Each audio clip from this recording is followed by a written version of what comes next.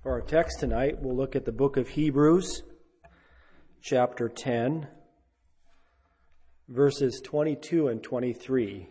Hebrews chapter 10, verses 22 and 23.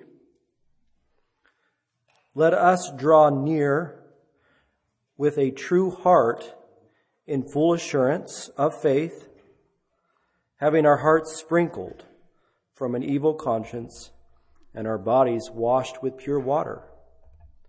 Let us hold fast the profession of our faith without wavering, for he is faithful that promised. There are particular underlying themes in the epistle to the Hebrews. Probably the most prominent one that might come to our minds is the theme of that which is better. In fact, I believe the word is used 13 times in this particular letter. It's used more here than in any other New Testament book. These ring true to our minds as we read Hebrews. He talks about a better hope, a better testament, a better covenant, better promises, and better sacrifices. He writes about in heaven a better and enduring substance. Of course, our hope of heaven and what will be there. We can't even imagine the substance of what it will be, but the writer speaks to that. He talks about desiring a better country, our home, our hope. He says that we might obtain a better resurrection, speaking of the change that our bodies will undergo instantaneously so that we can enjoy that which is better in terms of that country. He even states that God has provided some better thing for us. Our minds haven't even got there yet to all that Christ has prepared and that what we will ultimately enjoy one day. If you look at this word better, it actually means, which is interesting, stronger in the sense of power or might. So we know the writer is talking about a better gospel, or we could say the new covenant. It was a better covenant. It's a better covenant. Or maybe even we might say better experiences. And when we think of this word for better might or power, I think of the baptism of the Holy Spirit that we can experience under the new covenant and how much better that is. And then, of course, the better hope of eternity. We want to take full advantage of this access, that which we have, which is better. And so that's, I guess, the first theme that sticks out to me in this particular epistle. But another word or theme that this writer uses in describing the Lord, and it's also used more in this book than in any other New Testament book in terms of describing God, and that is this word faithful from our text. God is faithful. I think when we think of the faithfulness of God, this is very personal to you and me. Perhaps one of the most important descriptions of God. It's the very nature of Jesus Christ. It's a characteristic that simply means that God is trustworthy. Now, it's easy in our day and age to come up with a handful of things that we can't trust, or maybe we might be somewhat skeptical of. For instance, how trustworthy is the news? How trustworthy is what we read online? How trustworthy is your social media feed? So-and-so tweeted something. Well, is it true? How trustworthy is the science? How trustworthy is the government? How trustworthy is your teacher or your professor? How trustworthy is your textbook? Isn't it supposed to be the benchmark of what you might be learning? How trustworthy is your dentist or doctor? I hope fairly trustworthy. We're in a political season. We hear a lot about how trustworthy are the polls anyway. They're skewed. There's a margin of error. There's a pretty familiar quote that says you can make the numbers say anything, or statistics can be made to prove anything. And I was reading from a Toronto Realty business blog. It says that old adage, you can make the numbers say anything you want, rings true in many facets of life. Whether it's a news broadcast that uses demographic data to their advantage, or an economic forecast, or the classic manipulation of financial statements, you never really know what to believe. But we know that God made you and me in such a way, in such a manner, we might say, that we desire relationships that are built on trust. Or we could say trustworthiness. Why are typically our family those which we are closest with? We trust them. Why are our closest friends our closest friends? Well, typically it's because we trust them. At least we think we can. People inherently want to work with people that they can trust. You want to be able to have a conversation where what they say, you believe what they say, and what you tell them, they believe what you say. You know, the old-fashioned way where a handshake means something. That's how relationships work. And I believe even more so in the body of Christ. We are all members, the Scripture talks about. We're all working together to the same common goal, that we might make heaven our home. We want to be able to trust one another, and God can help us to do that by way of the blood of Jesus Christ. But that's how God designed relationships to work correctly, didn't He? And why? Because God defines that which is trustworthy. And we are to mirror God. We are made in His image. And when we're washed in the blood of Jesus, and the Scripture talks about being partakers of the divine nature, we want to mirror how He is and be trustworthy in our ways as well. The writer here, in describing the Lord in Hebrews chapter 2, verse 17, says, wherefore in all things it behooved Him to be made like unto His brethren. That's talking about Christ being made like you and me. He came to the earth. That He might be a merciful, he says, and faithful high priest in things pertaining to God. Why? To make reconciliation for the sins of the people. Ultimately, Jesus Christ could completely and fully fulfill the will of His Father because God the Father could trust that He would do it. He knew that the Lord wouldn't waffle in His desire to follow through on the plan of salvation.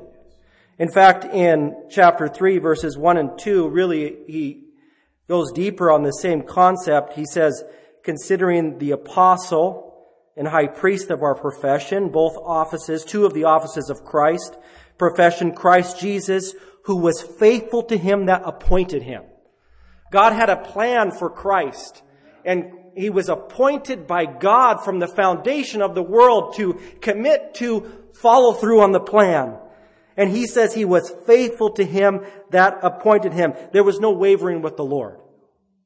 There was no questioning with the Lord, no indecision, no going back on His word, because Jesus is and was faithful, trustworthy. And because He was faithful to the plan of salvation, you can trust Him. I can trust Him. We can trust Him. We can count on Him.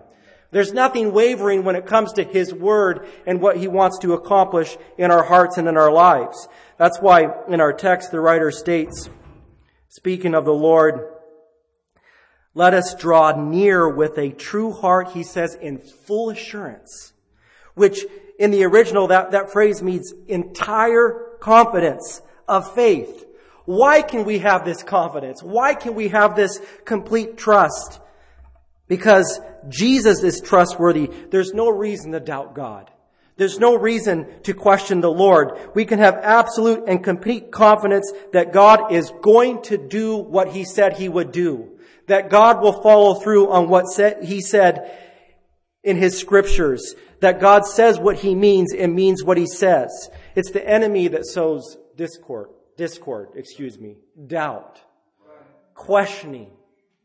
Hath God said? That's the same phrase that's happened for thousands of years now. That's how the enemy operates. Questioning, uncertainty. You know, that's the spirit of the Antichrist.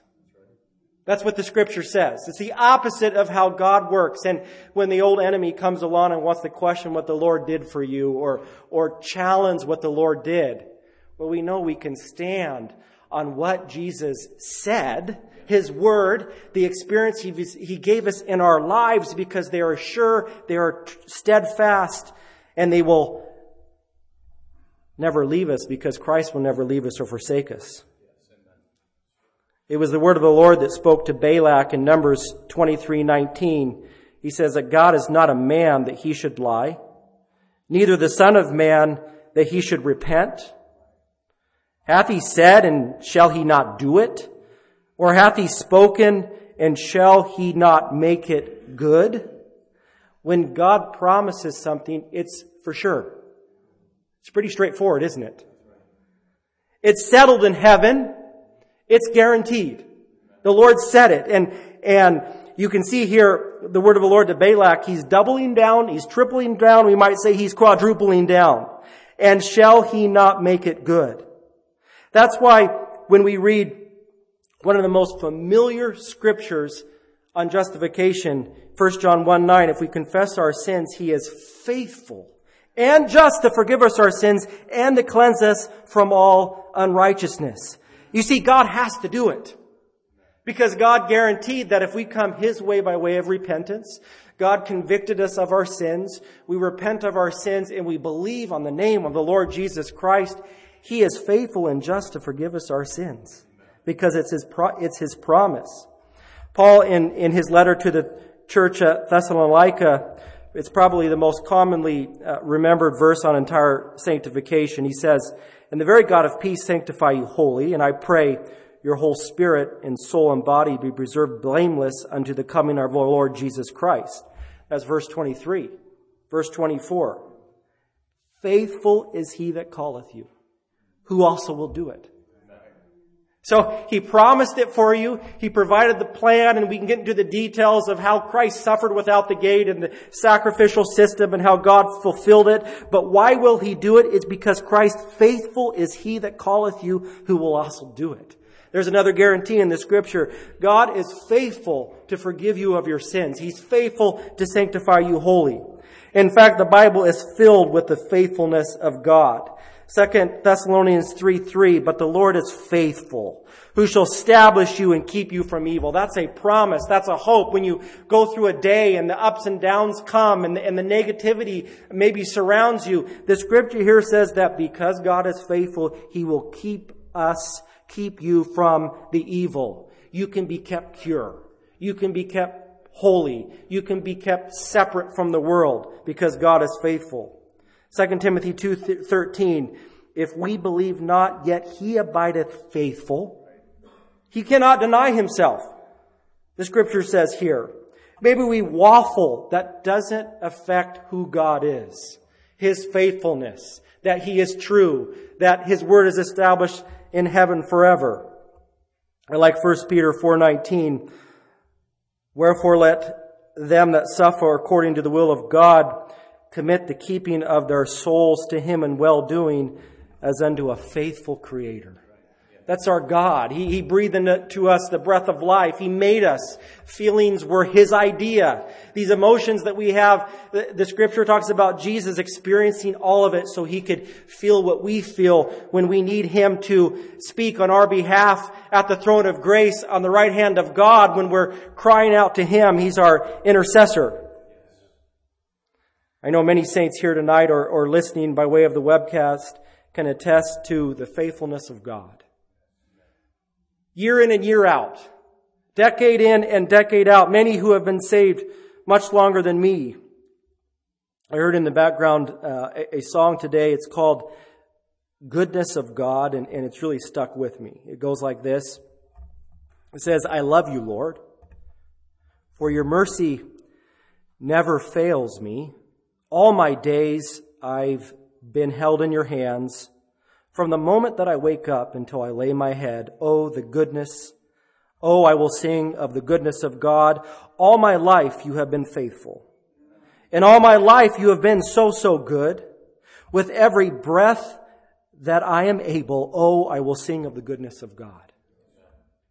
Another verse goes like this. I love your voice. You have led me through the fire. In the darkest night, you are close like no other. I've known you as a father. I've known you as a friend, and I have lived in the goodness of God. All my life you have been faithful, oh, and all my life you have been good, so good. With every breath that I am able, oh, I will sing of the goodness of God. We thank God for His goodness, His faithfulness. We can count on the Lord. We can trust in Him. He defines that which is faithful. I want to leave you tonight with one more scripture that speaks to who Christ is. John the Revelator, as he was getting a picture of Christ at His second glorious coming, he describes Jesus as follows. He says, "And I saw heaven opened, and behold, a white horse, and he that sat upon him was called Faithful and True." That's our God. That's your God. So if you're seeking a deeper experience, we know that God's promise to you has been established from the foundation of the world, and He will see you through. You need not be discouraged when we are digging those ditches, spiritually speaking, and we're praying to be sanctified. Because of God's faithfulness, He's going to do it in your life. Because of God's faithfulness, He will fill you with the Holy Spirit. The writer talks about all of these better promises and this better covenant and this walk we can have in Christ in this dispensation, and that includes being filled with the mighty baptism of the Holy Spirit. God is faithful. He'll do it for you. He's done it for so many of us. He'll do it for each and every one of us. We can trust the Lord. We can count on God. We can guarantee that God will come through. Oh, the faithfulness of God. We thank God for it tonight. Let's come out and pray. The song is 285.